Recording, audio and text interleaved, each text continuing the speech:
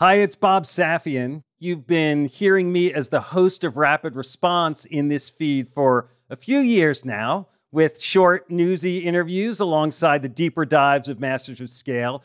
Well, I'm excited to share that Rapid Response is expanding into its own feed. We'll be putting out shows twice a week, focusing on the urgent issues that business leaders are dealing with in real time.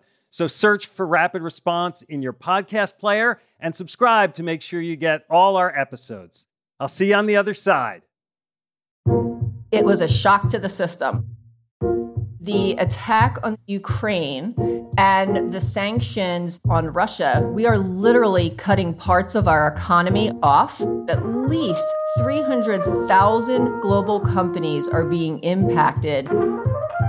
Never before has this conversation been at the CEO and the board level as it is today. Everyone is exposed. Just accept it. There is no industry that's safe. So what do? You have to map. You have to continuously monitor. And you also have to have an operational resilience plan thought of ahead of time. That's Jennifer Bisceglie, CEO of Interos, a risk management firm focused on supply chains. As the business repercussions of the war in Ukraine continue to ripple out, Interos has seen its risk dashboards light up in new and far-reaching ways. I'm Bob Safian, former editor of Fast Company, founder of the Flux Group, and host of Masters of Scale Rapid Response. I wanted to talk to Jennifer because supply chains have been radically impacted by disruption in Ukraine and sanctions against Russia. Jennifer explains that many businesses are far more exposed than they realize. A bullwhip effect, she says, has already shown up in the defense sector, while technology firms have among the highest direct concentration of connections with Russia. Businesses are struggling to establish new operational resilience, but there are silver linings too, she adds, as new market opportunities are opened up. A more mature and more sophisticated supply chain is coming together in real time, she explains, and those who get on board will have a competitive advantage in the long run.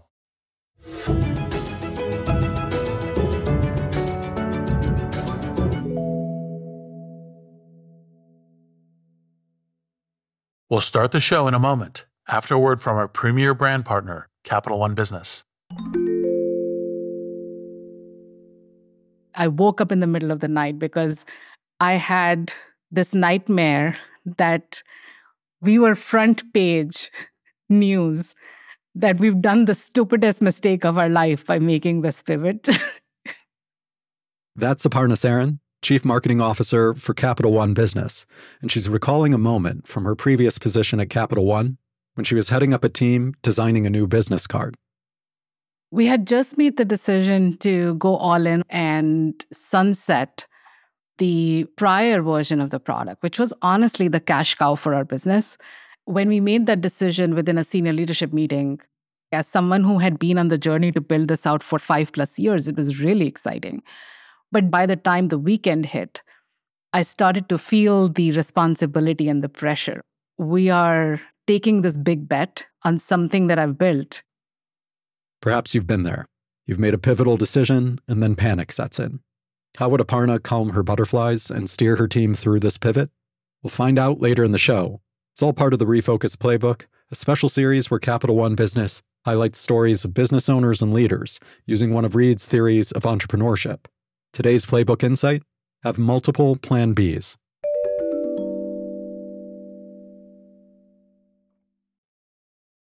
I'm Bob Safian, and I'm here with Jennifer Bisceglie, the CEO of Interos. Jennifer, thanks for joining us. I appreciate being invited, Bob. It's nice to see you again. When we started talking recently about Ukraine and Russia and what's going on and the implications, you began with caveats. You said, I'm not a foreign correspondent. I'm not an economist. So what are you? I know you're a CEO, obviously, but how do you describe yourself? I'm a 25+ year logistician. And what I mean by that is I was there back in the 90s when the US and every other country started offshoring manufacturing. Fast forward to the last 24 months, whether it's the pandemic or a ship getting sideways in a canal or the unfortunate crisis going on right now in Ukraine, now we know that sometimes an extended supply chain is not a good thing. So you've talked about Putin's attack on Ukraine as an attack on the global supply chain. Can you explain that?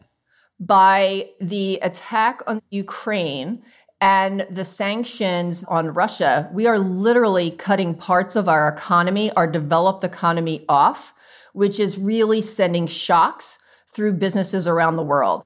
We found that at least 300,000 global companies are being impacted by the attack. And it's across industries, whether it's oil and gas, which we hear so much about, or agriculture. You called it the most radical supply chain shift since World War II. It was a shock to the system. You have titanium and palladium and neon gas and companies flying people around the world trying to figure out how to get access to these raw materials so that they can continue operations. And it's a real big problem. In your research at Interos, you point out that there are more interdependencies for U.S. and European companies with Russia and Ukraine than many people realize. You've identified over 190,000 U.S. firms connected to Russian or Ukraine suppliers, 110,000 firms in Europe who are connected. Can you break that down for us? Because you look at what you call tier 1, tier 2, and tier 3 suppliers. What do each of those tiers refer to? Sure. In its simplest terms, Bob, it's proximity. So your tier 1 supplier is the company that you know you're doing business with because you have a contract with them and they're invoicing you. So simply tier 1 is the one that you're directly connected to. Tier 2 is who they are connected to. And tier 3 is who the tier 2 are connected to, reliant on, contracted with. I think the thing to remember is because we are so hyper-connected, we need to be thinking broader than just a simple linear supply chain.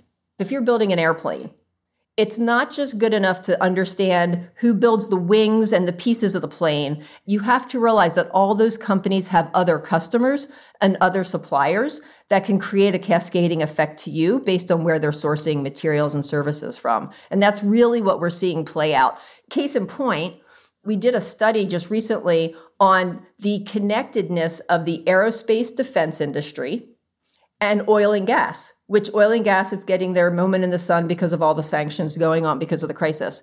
And just in those top 3 tiers of proximity that you just outlined, so my direct supplier, their suppliers, and then their suppliers, we found if we just looked at the top 20 companies, top 10 aerospace defense, top 10 oil and gas, over 1 million interrelated connections between those 20 companies.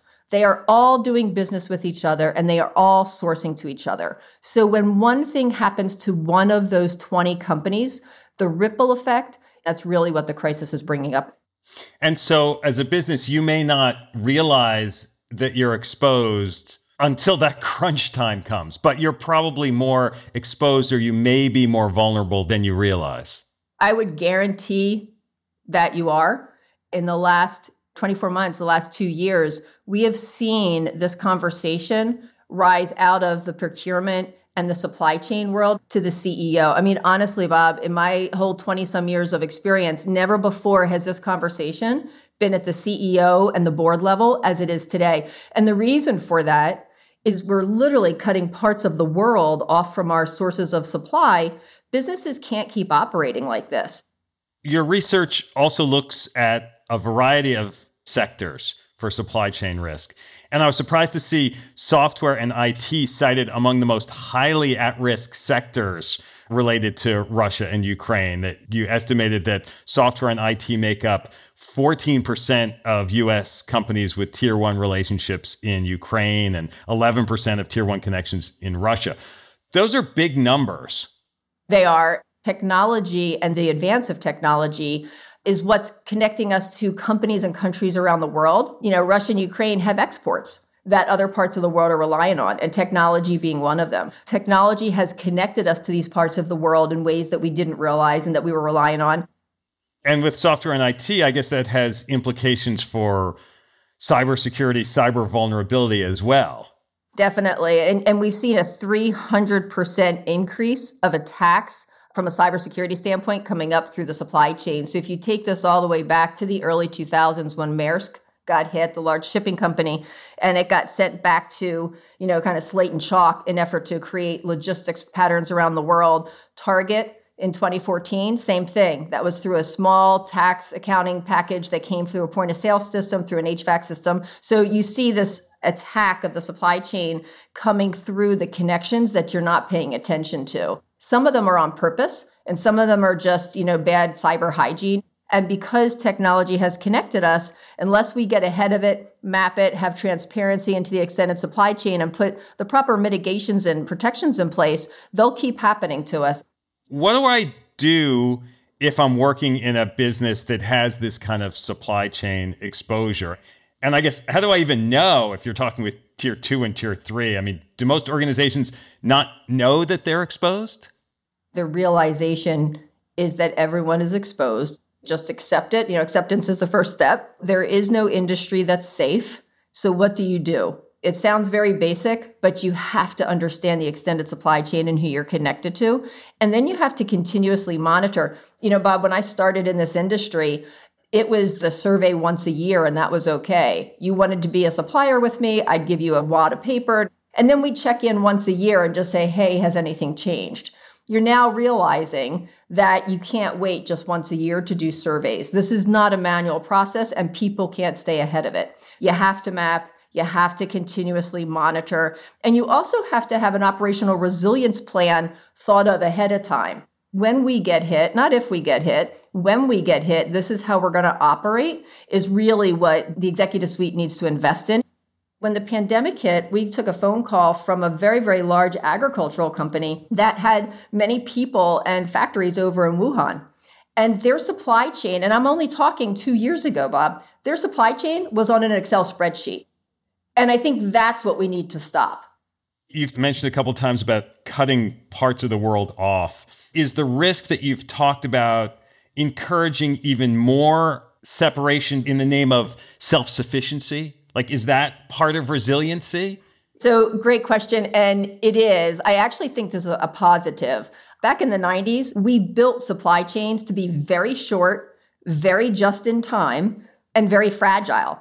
And so the opportunity now that we've all felt the shocks repeatedly is, how do I build operational resilience and agility? When is an extended global supply chain not a good thing? That's a really good conversation to have.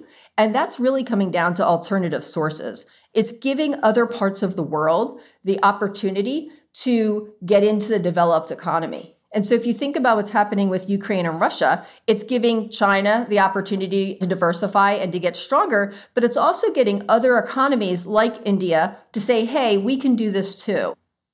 When you diversify your supply chain this way, that sort of reshuffles where the global economy hits, where it reaches. But if you're also becoming more self-sufficient in some ways, are you changing the way it operates at the same time? You are. I think it's a positive that we are taking innovation, we're taking the cost of doing business, and we're taking the proximity of doing business and shifting. We were so mired in these just-in-time supply chains for so very long, and we just assumed, and when I say we, global economy, we just assumed they would continue to operate. And so this has been a really big wake-up call where every country, every company of every size has now been educated that the status quo is not good enough anymore. We'll be back in a moment after a word from our premier brand partner, Capital One Business. There was panic that set in that night because I didn't want to let people down. We're back with Aparna Saran of Capital One Business. She was recalling the time she woke up in a cold sweat, terrified that the new product she had been working on might fail. So the next morning, she sat down and wrote an email. It was Sunday morning, and I said, you know what? I'm going to just share this with my peers. It was very emotional. It was sort of a cry for help. Aparna realized that if the new product didn't take off, she needed a plan B, preferably multiple plan Bs. I'm inviting them to be the thought partners so that we are mitigating as much risk as possible and we have contingency plans in place as we make this move. You write something like this and your heart is pounding, should I send this? It was a super vulnerable moment for me. But then I was like, I'm going to just send this. Like, what's the worst that'll happen? It can't be worse than being on the front page of the newspaper. So she held her breath and hit send. What happened next would surprise even her. We'll hear about that later in the show. It's all part of Capital One Business's Spotlight on Business Leaders, following Reed's Refocus Playbook.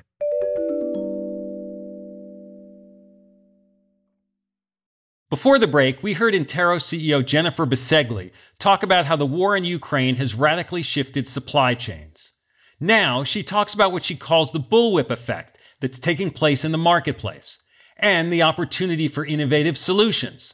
She also talks about how brand reputation and sustainability will be critical pillars in the supply chain of tomorrow.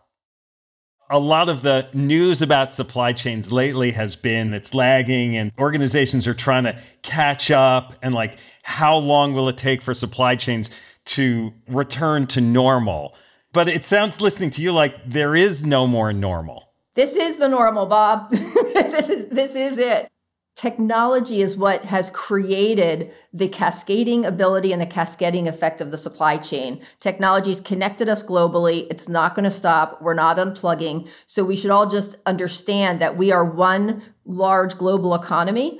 And when an event happens anywhere in the world, there is going to be some sort of an impact to me. It sounds like the war in Ukraine is almost like a 9/11 moment. Like it becomes this sort of prism to reset expectations and risks, that the playbook we thought we could work under is now obsolete? Well, if you think about the pandemic, some people called that a black swan event, and it was this slow path across the world. So we actually, on our platform, visualized the pandemic, and everything went from, red starting in Wuhan and kind of white on the rest of the world. And then everything went pink and suddenly everything was red. The situation with Russia and Ukraine, it's very severe. The pandemic was more of a ripple effect, whereas Ukraine and Russia, it's a cutting off of the economy. And people do weird things when severe things happen, like you have large aerospace defense company buying up all the titanium available in the world, and then everybody else reliant on that same source of supply don't know what to do. There's what they call a bullwhip, which is you have companies that are buying up everything available. And what does that do to the rest of the industry and the lashing that comes to the tail end of it? It all sounds a little scary the way you talk about it. Is there a silver lining? I'm hoping we're not creating kind of a fear situation here. I think it's a wake-up call. I think that there's the opportunity for unique innovation. I think there's the opportunity just to do business in a better way. When I started, supply chain was kind of warehouses and trucks, and that's what everybody thought it was. We've realized that literally the strength or the weakness of your supply chain is your brand, your reputation, and your ability to meet orders and satisfy, what your shareholders are looking for. The other thing that we've seen really become part of the mainstream conversation is ethical sourcing and sustainability. We are seeing large procurement and supply chain organizations actually absorb the corporate ESG mantra because the consumers are making a decision on how are you sourcing. Are you giving back to the earth? Are you making the world a better place for years to come? And so you're seeing a mashup of just making the world a better place as well as business continuity in a way that I've never seen before. Interos produces something you call an I score. It's like a single measure to quantify risk. I'm curious, how does that work? Does it describe a sector or a specific supplier? Does it combine various kinds of risks like geopolitical and ESG and cybersecurity? Or is there a score for each one?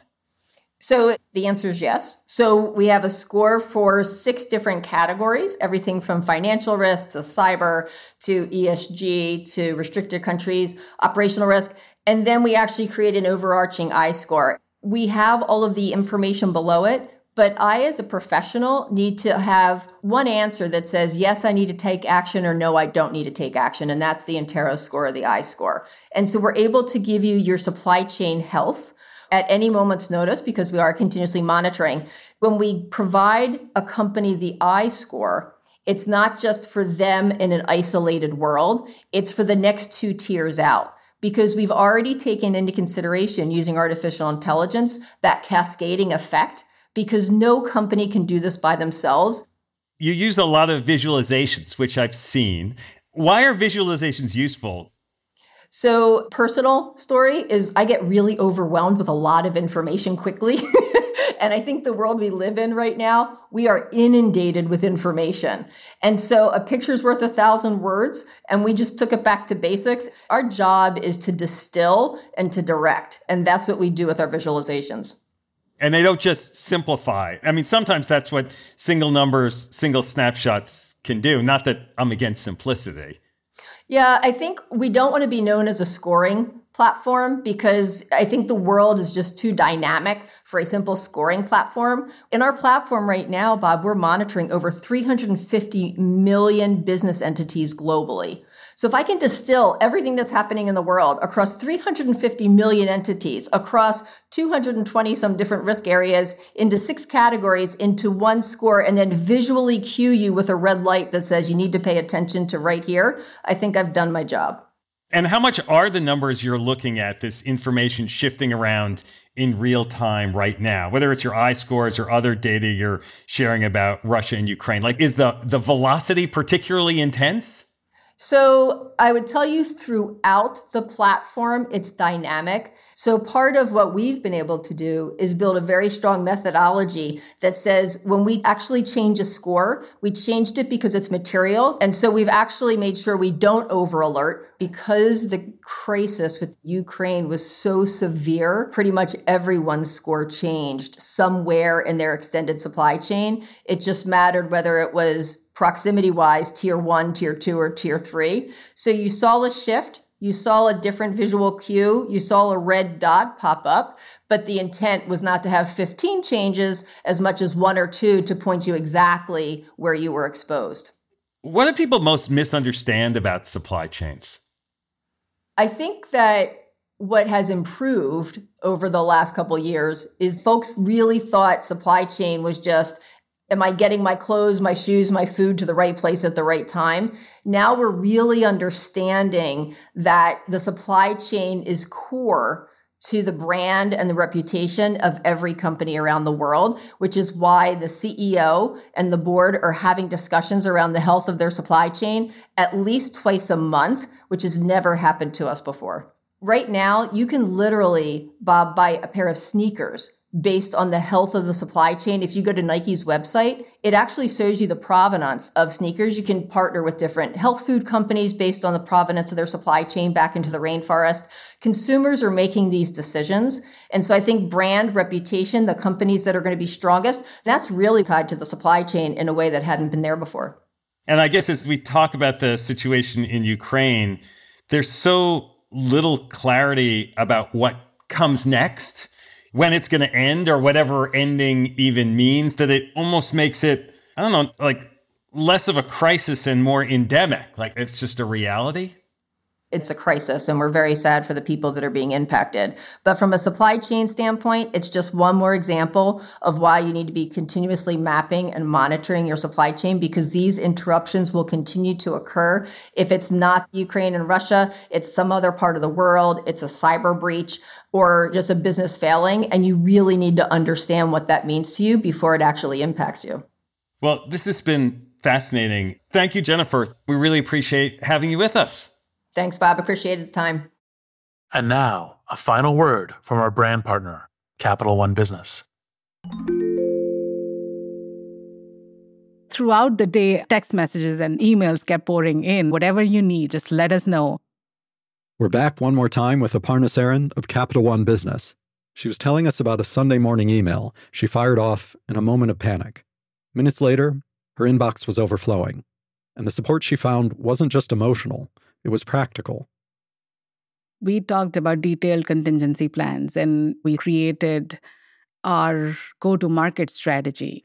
Before we are in full rollout mode, we had stage gates so that we could test and quickly learn and iterate. And within a matter of like 6 months, as we were rolling things out channel by channel, those stage gates would allow us to pivot if we saw something that we didn't like.